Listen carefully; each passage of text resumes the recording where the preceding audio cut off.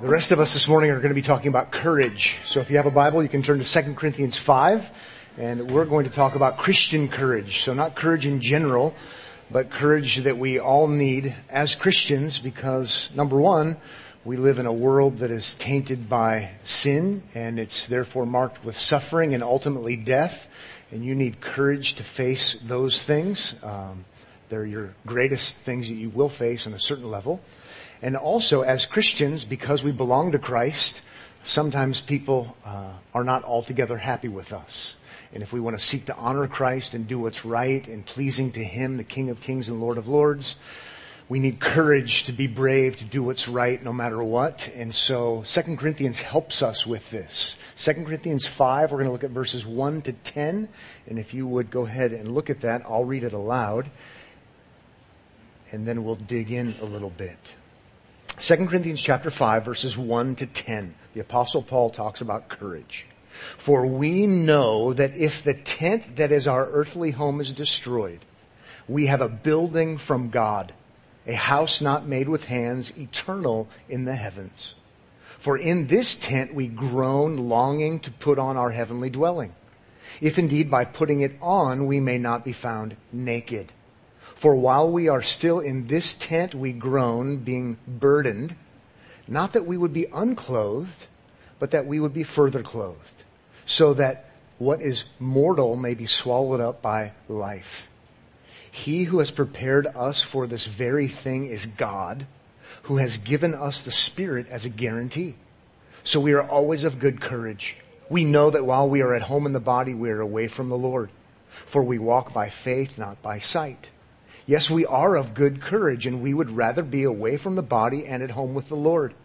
So whether we are at home or away, we make it our aim to please Him. For we must all appear before the judgment seat of Christ, so that each one may receive what is due for what he has done in the body, whether good or evil.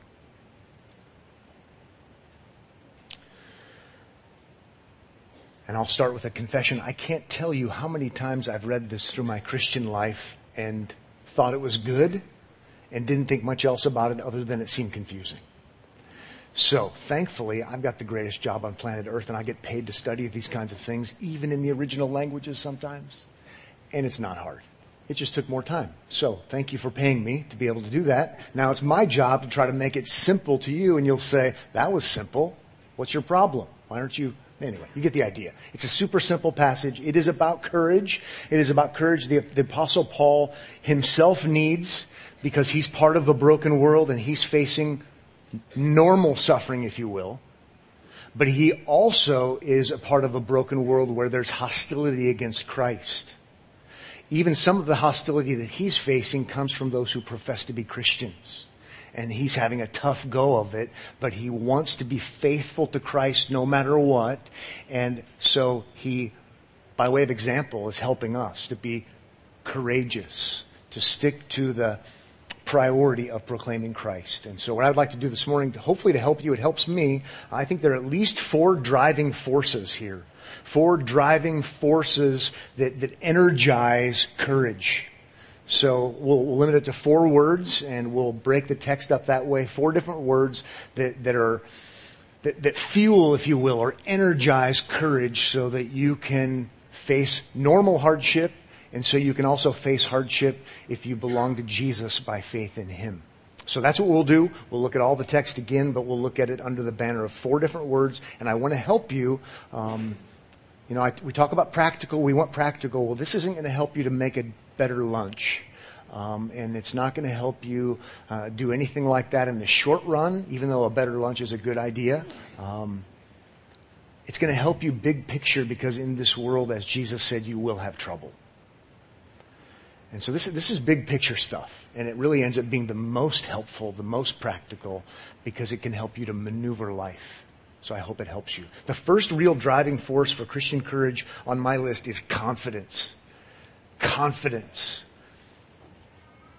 Confidence in God, confidence in God's promises, confidence in God's provisions. And if you look at verse 1, you'll see it there in chapter 5. So 2 Corinthians, if I said 1 Corinthians, sorry, 2 Corinthians 5:1, look at the confidence that fuels courage. He says, for we know. Confidence word, right? We know. He doesn't say, for we hope so, for we would like it to be, for we feel. He's speaking in terms of the objective certainties, confidence, and it's going to make him bold. It's going to make him courageous. For we know that if the tent that is our earthly body, our earthly home is destroyed, we have a building from God. So what is he getting at here? We know that if the tent that is our earthly body, our earthly home is destroyed, he's using a tent for a metaphor, a word picture, right? All this rain and storm today. The last time I slept in a tent, my oldest son, who was young at the time, it was my oldest son who was young and our little dog who was a puppy, and I was sleeping right through the storm. We were at some wakeboard competition in Kansas City, and the dome tent was at our faces because it was storming so badly. So we didn't get a home the next night, but we did rent a hotel, and you get the idea, right?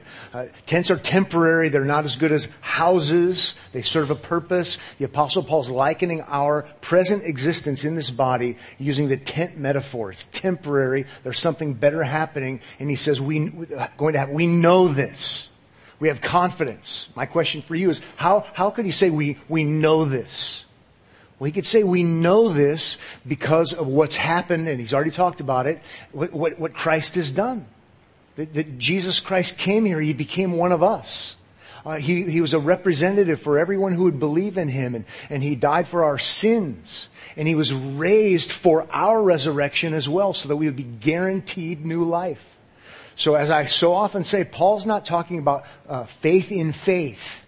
He's not talking about, I hope so, I would like it to be this way. He's saying because of the physical, in time and space history, bodily resurrection of Jesus with eyewitnesses, we know this. Jesus himself talked about this happening. Okay, so we know this as well. John 14, listen to this. Jesus says, let not your hearts be troubled. Believe in God, believe also in me. In my Father's house are many rooms. If it were not so, would I have told you that I go to prepare a place for you? And if I go to prepare a place for you, let's listen to this. This is confidence talk. Jesus says, I will come again and will take you to myself, and where I am, you also may be. And you know the way where I'm going. John 14:19. He says, yet a little while and the world will see me no more. He's going to ascend. But you will see me because I live, he says, you also will what? You also will live. So that's why the Apostle Paul can be so dogmatic. I know we don't like that word, but it's a settled conviction. This isn't up for debate based upon the reality of what Christ did, because of what Christ said in explaining what he did. We know this. You can have confidence. And if you have confidence that no matter what happens, you're going to be resurrected, if you believe in Jesus, you can be courageous. You can stick to the script. You don't have to compromise. Omaha Bible Church doesn't have to compromise to somehow maneuver, because we don't need to do that. We can be courageous about what we say, what we do as ministry, to be faithful to Christ like the Apostle Paul's wanting to be. Courageous because of confidence. We know this. Well, let's progress on. We know that we have a building from God, a house. House is far better than a tent. That's pretty simple. Not made with hands. And that's even better than my house. So, right? What's better than a house? A house not made with hands. This is supernatural kind of house. He says, eternal in the heavens. And if it's in the heavens, it can't be plundered, it can't be destroyed, it can't be burnt down, it can't be attacked. No, it's in the heavens, so it's safe from God, eternal. Look at verse 2. For in this tent we groan. What's associated with groaning most naturally? Oh, right? Frustration, bad news, burden, suffering, difficulty. Right now, we're in the groaning business. because of hard life. But then even if you're living a Christian life and you're honoring Christ, sometimes it's going to be extra groaning for you, longing to put on our heavenly dwelling. So the groaning is associated with, I want what's better. I can't wait for that. I'm longing and anticipating for that which can't be assaulted, that which can't be hurt, that which can't be broken. He's got the right kind of perspective here with confidence. Then we go on in verse 3. If indeed by putting it on we may not be found naked. So we're not just unhinged from physical reality. God is not anti-physical. He's pro-physical, but we're going to get something replacing something else. So the Gnostics wouldn't have liked that because they thought the whole problem was physical. No, we go from one physical thing to something else physical. We're not left, as my friends say in the South, naked. No, we're going to get something better. For while we are still in this tent, we groan, being burdened, not that we would be unclothed, but that we would be further clothed. So that what is mortal, mortal is associated with death and suffering, may be swallowed up by life. And I circled the word life and drew an arrow up to verse 1 where he describes it as eternal. Pretty straightforward, but let's keep going. There's more. Verse 5. He who has prepared us for this very thing. So God is preparing us for this eternal life, for this eternal dwelling, even through the here and now difficult times, the groaning, burdening times. God's using it to prepare us. It says, is God, who has given us the Spirit as a guarantee. And notice even the word guarantee is another confidence kind of word. It's a sureness kind of word. God has prepared us, even through the suffering, to long for something else. This is not as good as it gets. This is not heaven on earth. Heaven for us who are on earth is secured, but this is not it. This is associated with burdens and groanings. But there's something better. How can we know this? How has God prepared us for it? Well, through the sufferings, yes, but He's also prepared us for it because He's given us His Spirit. The Spirit who raised Jesus from the dead. The Spirit who is a guarantee. It's the same word that he uses in the original text in the Greek language where he translates it here, guarantee. In Ephesians chapter 1, we're sealed with the Holy Spirit of promise. So it's God's authenticating. Yes, Pat Abendroth belongs to me. And I've sealed him with the Spirit, and he can't be unsealed. The Spirit is the down payment, the earnest. All this is meant to build confidence. The same Holy Spirit who regenerates, which leads to us believing in Jesus, is the same Spirit ultimately that we have now indwelling us, the same Spirit who raises us from the dead. Confidence, confidence, confidence, confidence, confidence, confidence. We know this. It's guaranteed of this. So now here's what I can do. I can boldly face normal hardships, even big ones. And I can also boldly face the extraordinary hardships that come to me because I'm a Christian. Because I believe certain things are true about people. I believe things about sin. I believe things about Jesus being the Savior. I believe things about you need to believe in Jesus. And sometimes hostility comes as a result of that. But because of this confidence that I have in the objective, not just in my feelings. Oh, let me tell you, it makes me feel good. But what's driving it is what God has done and what God is doing. It's important. It's motivating. I could be brave. I could be courageous. This church can be brave and courageous because we have confidence in what God has done and is doing in Christ. I like John 14. Well, we've already read John 14, but John 14, verse 16, Jesus says, further, I will ask the Father, and He will give you another helper to be with you forever, even the Spirit of truth. I will not leave you as orphans. I will come to you through the power of the Spirit and then at His return. It's so important, and I know I emphasize it a lot, but that we're not talking about these things that happened on Mount Doom. Okay? We're talking about, we know these things because of things that happened on the Mount of Olives and on Mount Zion. It's how we can know these things. And we probably don't think about that enough. Lots of people I know who are Christians almost think in terms of all this happened because of Tolkien's Mount Doom or something kind of, sort of. As a broken record, I like to take people to Israel not because you need to have some sort of experience and drink water out of the Sea of Galilee, as we've seen people do. What in the world? Not a good idea. It's not about that. It's not a pilgrimage. That was the word I was thinking of. I just want people to know that it's not Narnia. Jesus came to earth born of a woman, born under the law, right? He was executed and absorbed the undiluted full wrath of God voluntarily because the wages of sin is death. He never sinned, but He's a substitute who voluntarily out of love for us did that, but in real time and real space. So we could say with the Apostle Paul, we know this is true. Because not only did He really die, He was really raised from the dead and He really ascended bodily. And so we can say we know these things. I hope someday, when I breathe my last breath and the angels come and get me, I hope I get my wings and I hope I can get used to playing harps and, we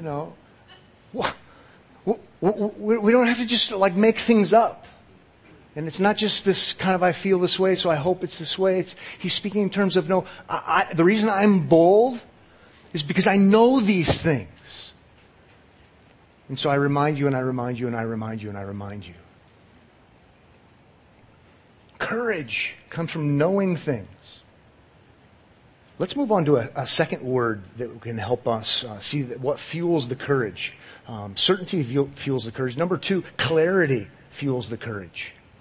Clarity of perspective. This is in verses 6, 7, and 8. There's clarity of perspective. He says, so we are always of good courage. Verse 6 goes on to say, we know that while we are at home in the body, we are away from the Lord.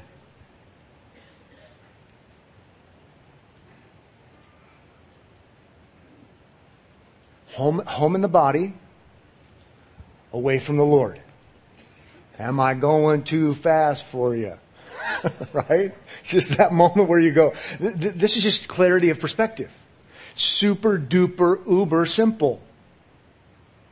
If I'm at home here, I'm not with the Lord. And He's already established that what's better is with the Lord.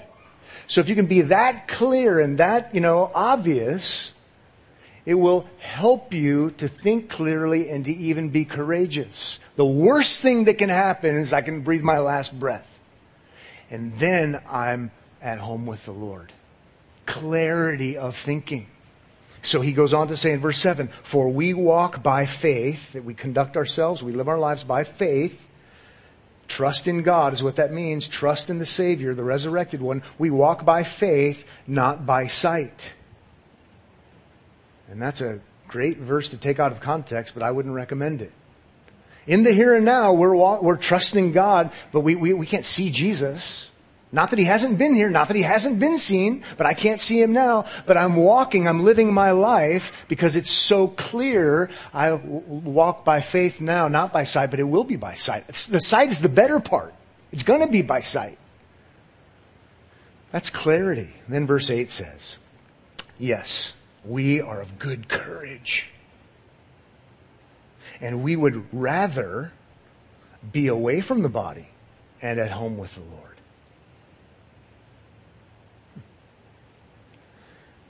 I don't know why exactly they translated good courage in the English Standard Version. It's just one word. It's the word for courage. But I do like it because, there's an ugly kind of courage. There's a I'm a jerk kind of courage that doesn't love other people, which wouldn't be appropriate. He's not hating those persecuting him. but he is courageous in standing up against them. So I think it's a good way the translator chose to do it. We're of good courage. He's clear on this. Bolsters courage. If we're in one place, we're not in the other place, and the other place is better than this place, it's pretty helpful. Pretty helpful.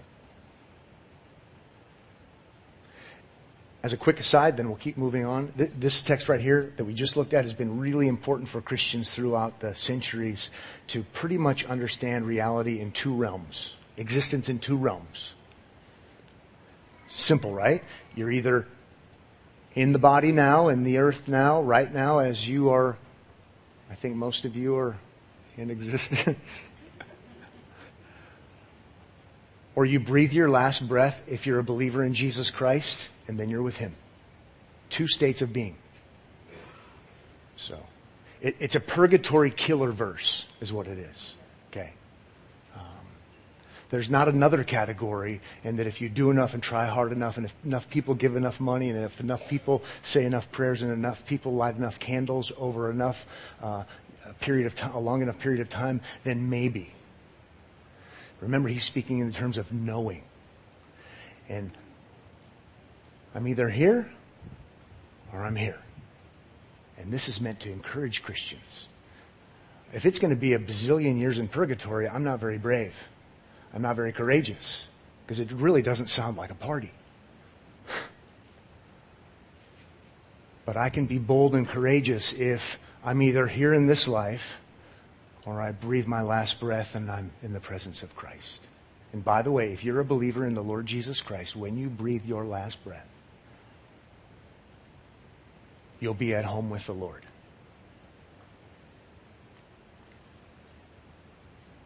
How can that be? What about sin? That's why we have a Savior. Okay? The just for the unjust, 1 Peter chapter 3, so that He might bring us to God. That's what He does. That's why we believe in salvation by grace alone, through faith alone, in the finished work of Christ alone. 1 Peter 3:18. When my mom, who was a member of this church for a long time, breathed her last breath, we praised God that she wasn't suffering anymore. We bawled our eyes out because we were so sad because we didn't want to lose my mom. But we didn't start praying for her soul. We started praising God for the resurrection of the Lord Jesus Christ. Because of that, we know things. So some of you will be at home with the Lord probably in the next year. Might be me. Might be you. Might be someone you know and love. But it is why we trust in Jesus, the one who has victory over death. And if you know He has victory over death, it can help you to be courageous, to live for the glory of God, to live for the honor of God. Talk about practical. Clarity of perspective. Let's now go to number 3. So we're doing 4 words that summarize 4 driving forces that build courage. Number 3 is the word aim. Aim, as in focus, as in priority. Look at Paul's aim here in verse 9.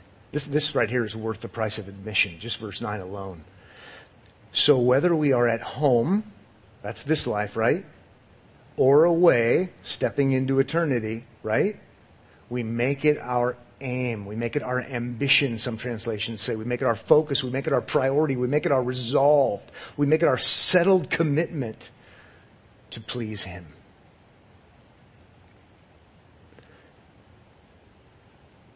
I love that verse.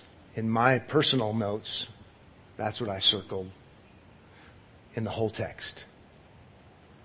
So whichever one it is, if I'm here, or I'm on my way there, or there, I make it my priority to please Him. So if you want to understand, Pastor, what should I do? How should I think about my Christian life? Because I've come to see that I'm a sinner. I've come to see that I need a Savior. I've come to see that God requires perfection, and I have not met the requirement. And so I've trusted in the work of Jesus and His life and His death, His resurrection, and I'm trusting in Him. The Bible says I've guaranteed eternal life. Now what should I do? 3:9 is helpful, isn't it? Well, now, Pat, what I would like you to do, just always think in these terms, seek to do what pleases Jesus. Have a nice day. Right? Now, we want to know what that is, so we want to know what Jesus says. And so that's why we look to see what Jesus says about different things. But it does come down to that. He's secured our eternal destiny, so we want to honor Him. We want to live out of gratitude unto Him, so there it is. So if I can keep it with that sort of aim, my aim is to please Christ above all else. Well, when someone is attacking me, my aim is to please Christ. I'm not going to compromise what's right and true and good and honorable to Christ to please the person, even though I would like to please the person. And even then, I'm not going to maybe fight fire with fire because I'm actually supposed to love my enemies. That would please the Lord. So it's complicated in one sense, but not in another. I want to make it my life's ambition to do this, and that can really keep me on track. Because He's worthy. How about even because there's no greater good? It's rational, right? So let's just play this out. If you are the greatest person who ever lived, please come forward. Please don't. We have a special service for you.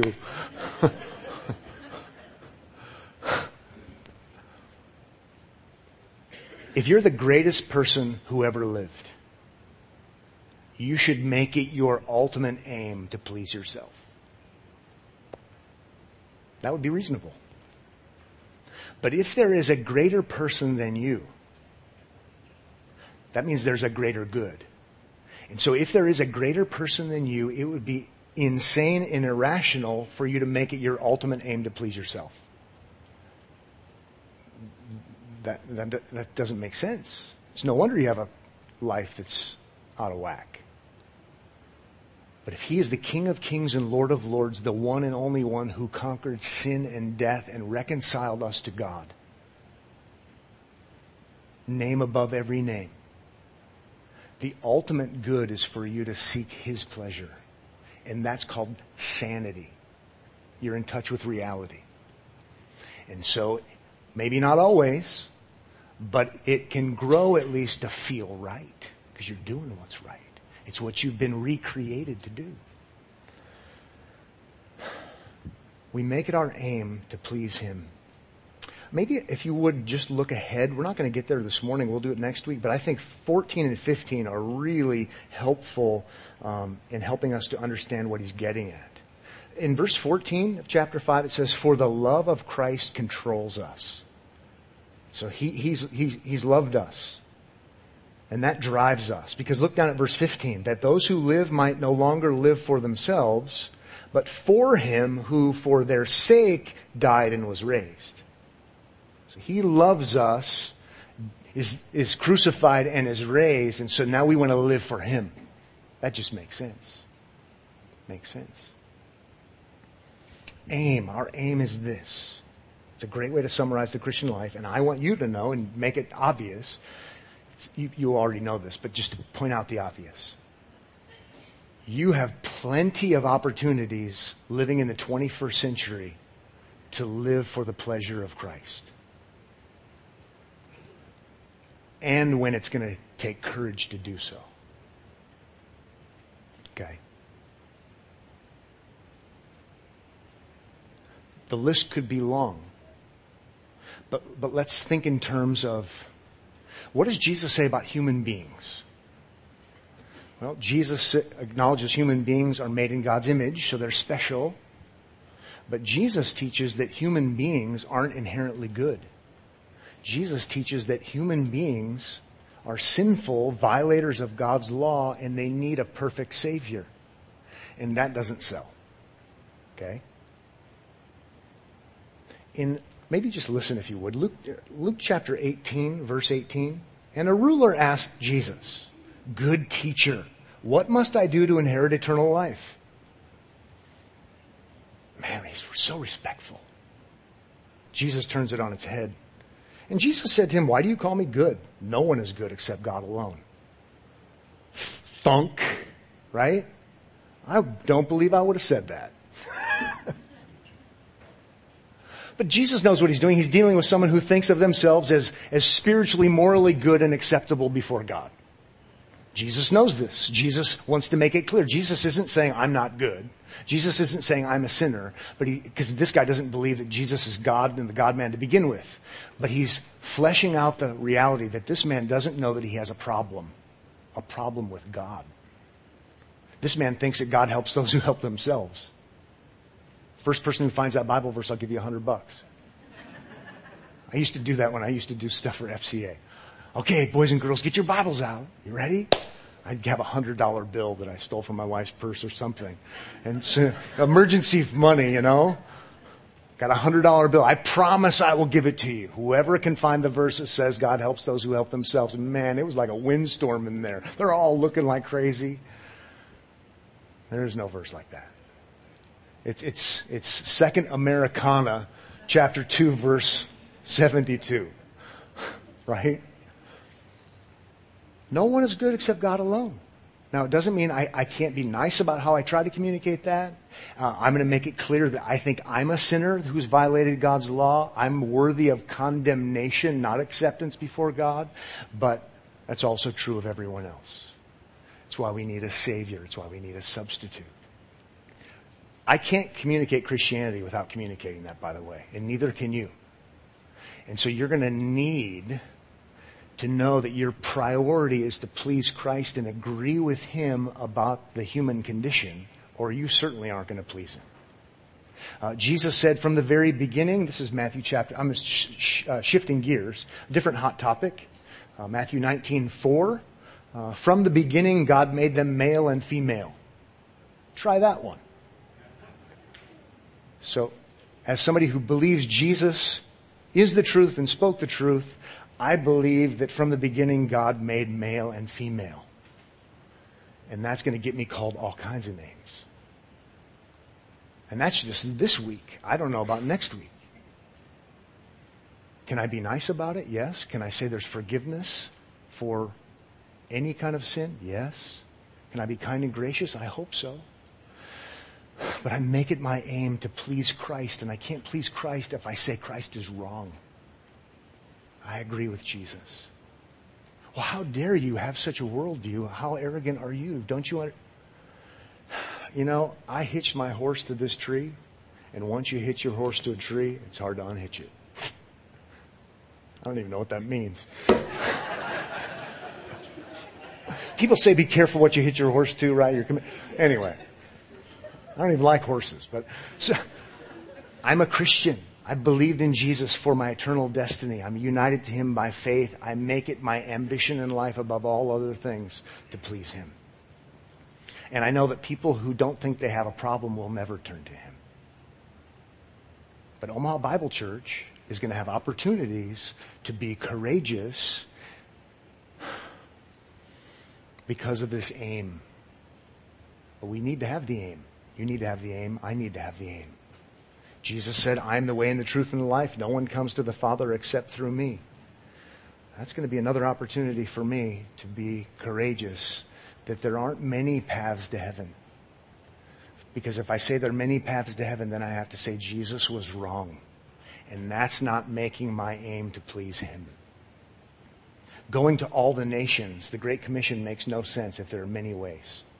If there are many ways, we should never do the Great Commission because people might reject Jesus. Out of love, we go. He's the Savior of Jew and Gentile. That means all kinds of people, every tongue, tribe, nation, as the book of Revelation says. They need to believe in Jesus, a one mediator between God and man, the man Christ Jesus. I'm just telling you things you know. These are countercultural things that are going to end up leading to you being uncomfortable at best, losing your job perhaps, who knows what else. Let's be equipped. Let's please Jesus no matter what, because He and He alone was raised from the dead and promises eternal life to everyone who believes in Him. Finally, let's go to number 4. Number 4, accountability is the word. There's accountability. That's a driving force for Christian courage. I want to be bold because Jesus loves me, and I want to please him, but I also am going to answer to him one day, and that causes me to have a certain amount of courage to do the right thing. Verse 10 says, "For we must all appear before the judgment seat of Christ, so that each one may receive what is due for what he has done in the body, whether good or evil." That's accountability. It's accountability because there will be an evaluation. Not a perfect illustration, but when I knew my dad was coming home, a dad I knew he wasn't perfect, but I knew that he loved me. I knew that he loved me. No doubt ever that he loved me. But when my sister said, "Dad's coming home, I see the car," we would scramble. Right? Quick, water the dog. We had to water the dog every day, pour the bowl out, and to wipe it out in case there's any nasty kind of stuff in there, right? You got to do that. I give her new water, new food. It was my job to brush the dog. We had a Pomeranian, which is like a ball of, the yarn. If it falls over, it can't get back up. I had to brush the dog every day. I at least said I did. All this stuff to get ready because Dad's coming home, because we're accountable. Not because if we didn't do it, we would be condemned and no longer his children, but because he was our dad, and we wanted to please our dad. I would suggest to you that we should think of this text in those terms, okay? It's an error to say, we're not accountable. Grace, man. I live however I want to live. Please, Christ? My debt's taken care of. I just kind of do whatever I want to do. Grace. Peace, right? That's a mistake. He's saying, no, we all must appear before him. It's also a mistake to conclude we all must appear before the judgment seat of Christ, and that means we might be condemned. I think that's a mistake too. It doesn't fit the context. It doesn't fit what the rest of Paul says. It doesn't fit what Jesus says. I personally, and we don't need to have a division over this and have a war, he's writing to Christians as a Christian. Now, everyone will stand before God for judgment. But here he's writing as a Christian to Christians, and I think he in particular has the judgment seat of Christ in view, whereas if some of you carry a Reformation study Bible, I agree with the view that says this is a time of rewards. This isn't a time of punishments, condemnation. Let me prove it to you outside of our context and then in our context. Romans 8:1 says, "There is therefore now no" what? There is no condemnation for those who are in Christ Jesus. Okay? You can't be condemned if you've trusted in Christ because he was already condemned at Calvary and was raised from the dead. There's no condemnation. It's the negative side of justification. Therefore, having been justified by faith, we have peace with God. Romans 5:1. Therefore, there is now no condemnation. Condemnation is the negative side, found guilty under the law. Justification is the positive side, declared righteous, declared an upkeeper of God's law. Romans 8:34, who is to condemn? Christ Jesus is the one who died. More than that, he was raised. Who is at the right hand of God, who indeed is interceding for us? Or how about John chapter 5, verse 24? This is Jesus himself. Truly I say to you, whoever hears my word and believes him who sent me has eternal life. He does not come into judgment, but has passed from death to life. And as Louis Berkhoff says in his systematic theology, when Jesus says there is no judgment, he means condemnatory judgment. Because there is a judgment. Read Romans chapter 5. But there's not a condemning judgment. Okay, I don't want you to take the cross-references words for it, but I kind of do actually. But I want to help you see how to read the Bible and not be confused. So go back, if you're not already in chapter 5. When we read verse 10 and it says there's a judgment, it can't be a condemning kind of judgment, or that wouldn't make sense, because what about verse 1? We know we have a building from God, eternal in the heavens. We couldn't know that if we might be condemned. It wouldn't even make sense. Verse 5, he who has prepared us for this very thing is God, who has given us the Spirit as a guarantee. You can't make a guarantee for a resurrecting spirit if you might be condemned. It just doesn't even make sense. Furthermore, it doesn't make sense because earlier in the book, he's already talked about righteousness, a ministry of righteousness from God, and that ministry of righteousness is a ministry of reconciliation. Chapter 3, verse 9. Chapter 5, verse 21 is going to also emphasize this. We'll get to it next time. For our sake, he made him who knew no sin he made him who knew no sin. I've memorized it in a different translation, so I'm going to reread it, not in the New American Standard, but the ESV. For our sake, he made him to be sin who knew no sin. There we go. So that in him, in Christ, we might become the righteousness of God. The upholding of God's law by the provision of God is what he's getting at there via substitution. It's a long bunch of different ways to say, read your Bible, read it in immediate context, read it in greater context, and then you have to do legitimate, good nuancing. Everyone will face God's judgment. Christians will face a certain kind of judgment where there's no possibility for condemnation. But it does motivate us because we want to please him. He's already loved us and given himself up for us. That motivates me. Okay? It motivates me. I'm in the family because of his love. I'm not fearing condemnation, but I am fearing disappointment. So it motivates me to do the right thing. Okay? So when you get the tests back and they're not what you wanted to hear for you or somebody you know and love, or the pink slip if they still give those, I don't know, or the calamity of whatever sorts, because the world is filled with trouble, or if it's because of your distinct, unique Christian convictions, you have to know that this is just for a time. And knowing that the difficulty and suffering is just for a time, you can keep perspective, and you can continue to seek what pleases the Lord Jesus because it's the ultimate good. Okay? It's a pretty simple passage, but a very helpful passage. We should pray now. Father, thank you for this morning. Thank you for the Lord Jesus Christ above all others.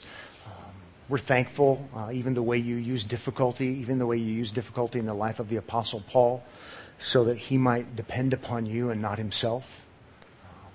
Lord, help us to depend upon you and not ourselves. We do want to be sensitive and kind and gracious. We want to weep with those who weep and rejoice with those who rejoice. We want to care about this life. We know that you care about this life. But we also want to keep perspective that there is something greater, and it's something greater because of what Jesus has already accomplished. Thank you for giving us the Spirit and sealing us with the Spirit, that we can see him working in our lives. We can see the fruit of the Spirit happening. We're thankful that we believe because of the regenerating work of the Spirit.